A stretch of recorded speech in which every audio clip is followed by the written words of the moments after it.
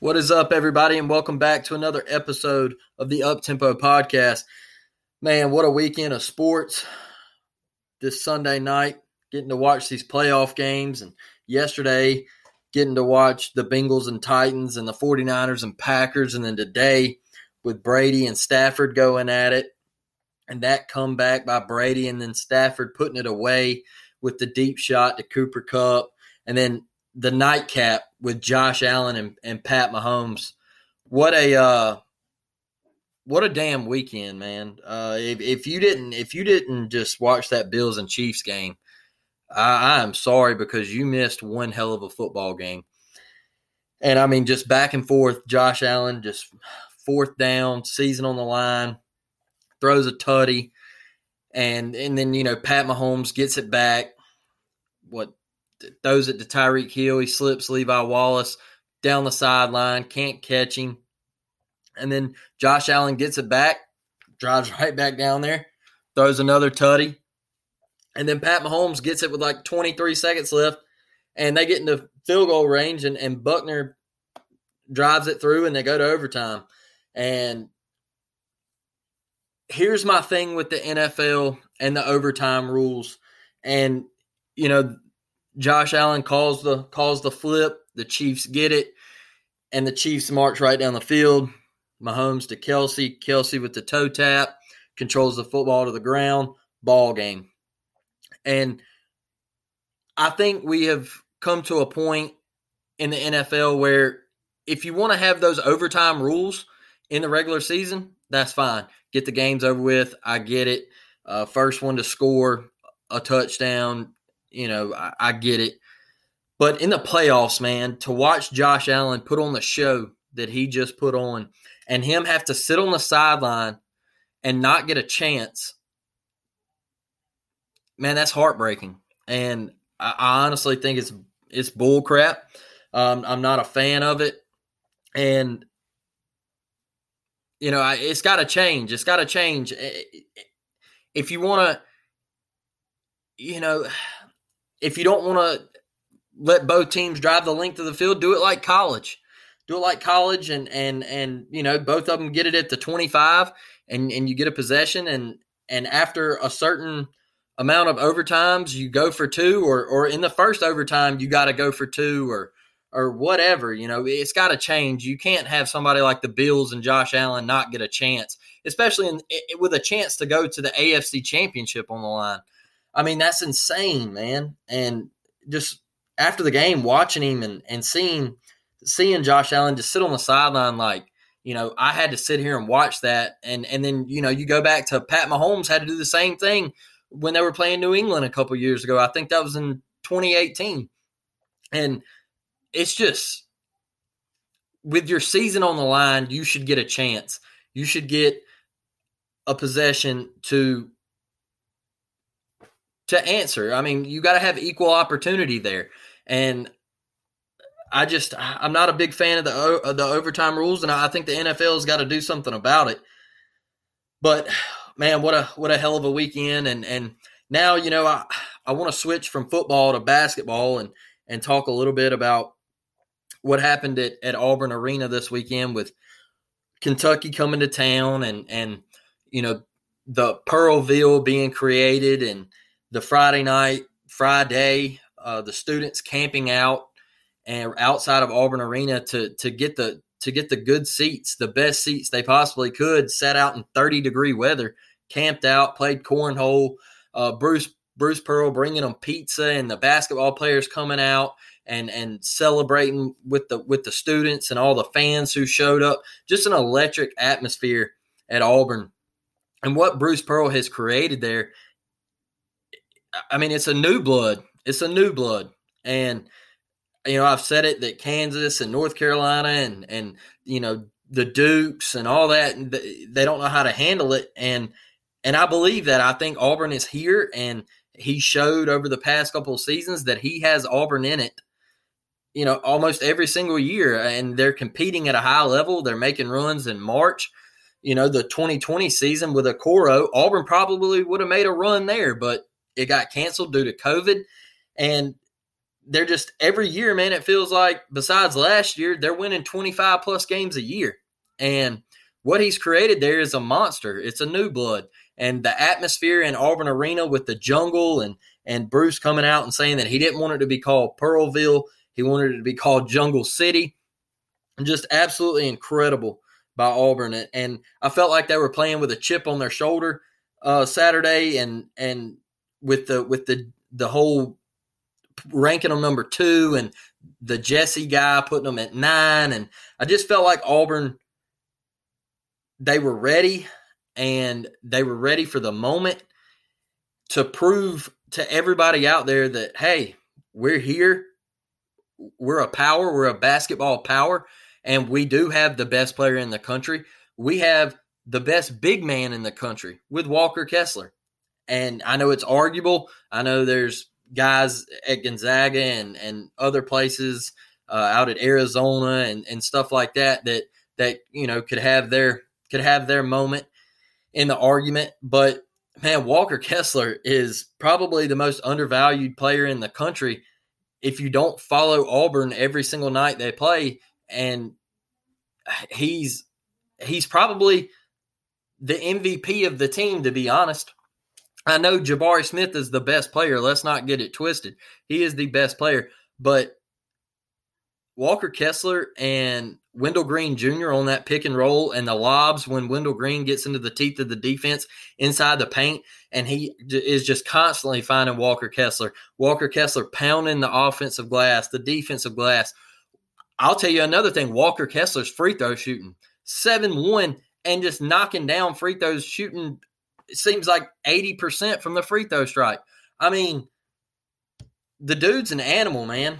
And it's incredible. It's incredible. You got Flanagan out there. I mean, he is starting to look healthier and healthier as it goes on. And this team is freaky. Katie Johnson just hitting the dagger threes and just playing out of his mind, and the intensity that he brings. He hits a big 3 over in the corner and immediately turns around to the jungle and just hyping them up. Let's go. Let's go. Get up. I mean, that place is electric, and it's going to be tough to beat Auburn at home. It is going to be tough. I know they're going to lose an SEC game, might lose 2 or 3, but it is going to be extremely difficult to beat the Auburn Tigers. And I do want to talk a little bit about the 80-71 win over Kentucky and a lot of things that have been going on in social media and around Twitter about Ty Washington going down, and it changed the game, and Kentucky was laying it on Auburn. And look, I get it. He's a great player. He was giving Auburn problems. They were having trouble defending Ty Washington, and the rolled ankle happened. And look, it was a nasty injury to watch. I hate it. Prayers out to him. Hopefully he gets back ASAP. But here's my deal with this in the Kentucky fan bases. Look, it's sports. Injuries happen, okay? It's part of it. We had to play you in the Elite Eight in 2019 without our best player, Chumo Kiki. He tore his ACL in the Sweet 16, and we rolled in there and had to play you without our best player. So, hey, it's part of it.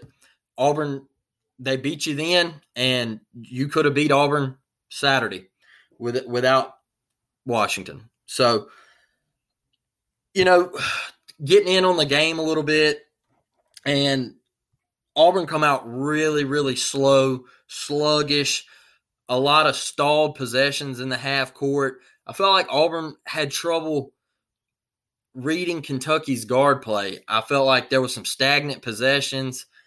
They were just having a real problem figuring out Kentucky. And I think Auburn and Zep Jasper kind of started figuring things out. Katie Johnson hitting big shots and penetrating to the basket, man. Too much. There's too much side-to-side ball movement with Auburn at times. And I tell you another thing. I feel like Jabari Smith doesn't touch the rock enough at times down the court. I feel like there's so many empty possessions where Jabari could get the basketball and do something with it just get him to the elbow, man. He loves that elbow with the jab step, the ball fake, and just pulling up and shooting over the defender. And it's unguardable. And I feel like Auburn struggles at times with just emptied possessions. Too much dribbling, too many, like I said, too many side-to-side passes, too many risky passes. And I feel like they got to get into their offense a little bit quicker sometimes. I feel like they just it's slow at times and sloppy ball handling, sloppy passing, but they cut it. They made a run right before half, and they cut it to 4, I believe. And once again, just like the Ole Miss game the other night, they were down double digits. They weren't down double digits Saturday, but you could kind of feel like right before half, man, they were getting back into it. They got a couple stops on defense, a couple shot clock violations, and they made a run, cut it to 4, and right there, just like the Ole Miss game, you were like, hey, we got a chance. All right, we're not down 9 anymore. We're not reading the letters across the chest, okay? It's a 4-point game. Kentucky, we're not down 9 to Kentucky. We're down 4. All right, they went into the locker room. And in that second half, you could see Wendell Green started getting the ball into the teeth of the defense. The lob started happening. Auburn started pushing the basketball. Everything just started clicking. The defense, Zep Jasper, man. Zep Jasper, an absolute dog on defense. And he is one of the he's one of the best that has ever come through Auburn, in my opinion, on the defensive end. And Wendell Green Jr., once again, I can't say enough about him. Wendell Green Jr., man, that 3 on the wing when he hit him with the pump fake and then stepped into the 3 and knocked it down. I was watching the game with my dad, and I looked at my dad and I said, hey, they're on a run, and it's going to be tough. It's going to be tough for Kentucky with the Washington injury and them, trying to get back into it. Where were they going to go with their offense? And I feel like Jabari Smith, man, every time Kentucky made a run, once again, like we've said all year, Jabari Smith is there for the big shot. And he's going to knock it down, man. I feel like sometimes he's just kind of like, oh, well, I can hit a big shot whenever I want to. So let everybody else get theirs. And I do think that needs to change a little bit. I think he needs to touch the ball. Anytime he is on the court, he needs to get the ball in his hands on the offensive possession. But, man, Walker Kessler, 31 minutes. He had 19 points, 7 rebounds, 8 of 10 field goals. Dude's an absolute stud. Jabari Smith, 5 of 10. He was 1 for 4 from 3, had 14 points, 7 rebounds. Flanagan, 8 points. Solid game from Flanagan. KD Johnson, man. If KD's getting 17, you're in trouble. He shot 4 of 6, 3 of 5 from 3. And then Zep Jasper, man, look, you look at the box score and you only see 2 points. Like I said earlier, it's not about what Zep does on the offensive end and running the offense. It's about what Zep does on the defensive end. The dude is insane. You saw him slap the floor the other night, and just he is a special, special get by Bruce Pearl, and I absolutely love it. Then, man, I'm going to tell you something. Jalen Williams, he also doesn't get enough credit. Jalen Williams, I know it was only 7 points, but he had some clutch buckets down the stretch when they were cutting into that Kentucky lead. Really good down in the paint. And he's got that little hook down pat, man. That Jalen Williams is a stud. Dylan Cardwell. Look, I'm gonna tell you, like I said earlier with Zip, you look at the box score and you see 0 points, but Dylan Cardwell is straight energy off the bench. He is energy. He's gonna. I tell you what, he's gonna alter shots at the rim. Late in the game, Kentucky drove right at him. He went straight up, altered a shot. Jabari knocked it back in to Wendell. Wendell down to Cambridge, I think it was, yeah, and he kind of slipped, but he still flushed it home. I'm telling you, man, this team plays together. They play for each other. They play for the fans. They play for Bruce, and you can see it. And I've said it over and over again, man. I feel like a broken record, but this team is set to make a deep run. They are set to make a deep run, and it's gonna be crazy to see who can beat them. Because right now, I mean, I know they're going to lose. I know they're going to drop an SEC game. It's too difficult of a conference to run the slate, but man, I just want to see how they lose. Do they have an off night? Does somebody match up with them and just go toe to toe with them? And I don't know. I really don't. Devin Cambridge, man, I could keep going, man. They could all start at other programs. Devin Cambridge, man, undervalued once again. Anytime Devin Cambridge rocks the rim, that place is going to come unglued. It is going to absolutely come unglued. The roof is going to come off the building, and he's gotten into that at Auburn with just setting the place on fire. And I would like him to get the three balls. If Cambridge is hitting three balls, man, Auburn's in really good. They're in really good shape. And Wendell Green Jr. with 11. Just can't say enough about the dude. I really can't. I mean, he is special. He is special. And I've heard some Auburn fans make a little comparison about him and Sharif Cooper and who's better. Look, I don't want to hear that, honestly, because there's no need to compare these two guys.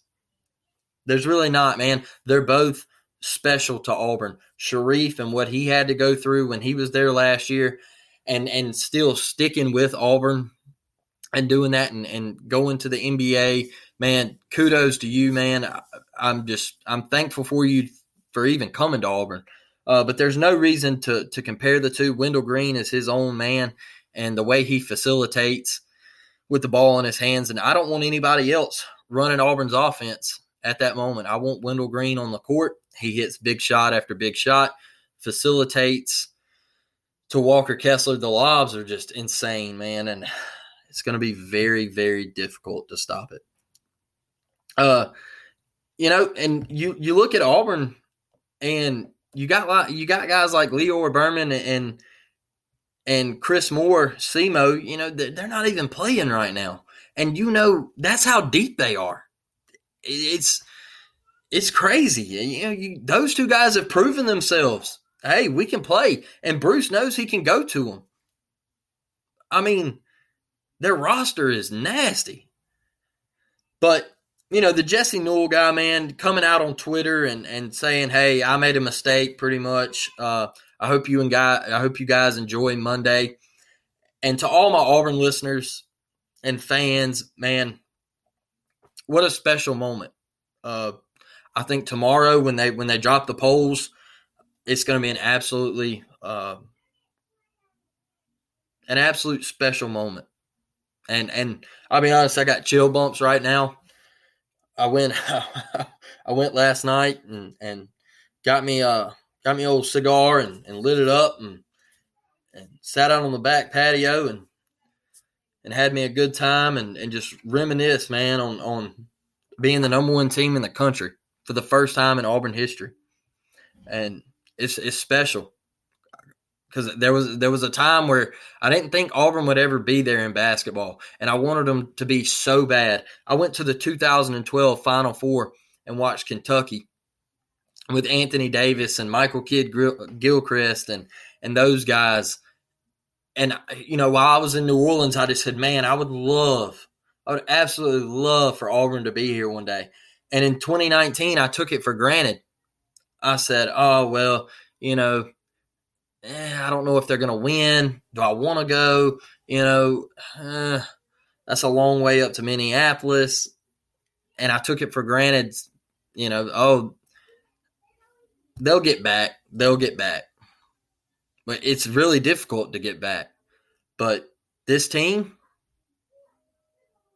I think they can get into the Monday night national championship game, and I think they can win it. And I'm really, really excited for March to get here and the SEC tournament. Man, I want to see them win it all. I want them to see them win everything. The regular season, I want to see them win the SEC tournament down in Tampa. I want to see them win that damn national championship. I really do. Because man, Bruce Pearl deserves it all. He really does. His coaching staff, his son Stephen Pearl, Coach Flanagan, Coach Pruitt, all of them, man. He's got a special, special thing going at Auburn, and I absolutely love it. It's hard to talk about it for him. Like I said, I got chill bumps. I'm just so excited. But you know, how special would it be? How special would it be if Auburn, coming out tomorrow, they're the number one team in the country. They jump Gonzaga. That in itself, we jump Gonzaga. I mean, how special is that, Auburn? How special is it? You jump Gonzaga.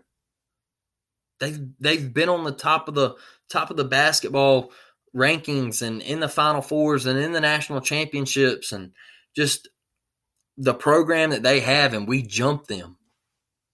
That's a special moment. Pearlville, Jungle City, whatever you want to call it, what Bruce has created, it's special, and I'm excited. And I just wanted to hop on here and do this little quick episode of about the Kentucky matchup Saturday and what it meant to the Auburn fan base. And I got off on the NFL and talking a little bit about the overtime rules and how special of a weekend it was watching football. But man, y'all, I'm excited, and I think you should be too. I really am. Auburn, the number one team in the country. Damn, that feels good to say. It really does. But man, y'all, thank y'all for listening. If you could, go to Spotify, Apple, whatever you got to do. Leave a review, written review, like, subscribe, whatever. I really appreciate all you listening. You guys are awesome. You're amazing. I promise to get more guests on here. We're gonna start doing a little coverage of the Senior Bowl, and we're gonna get on here and talk recruiting with Alabama and the portal pickup today with Jermaine Burton. We're gonna break it all down here coming up, and I'm really excited about this show. Man, I love y'all. Appreciate you, and I'm out.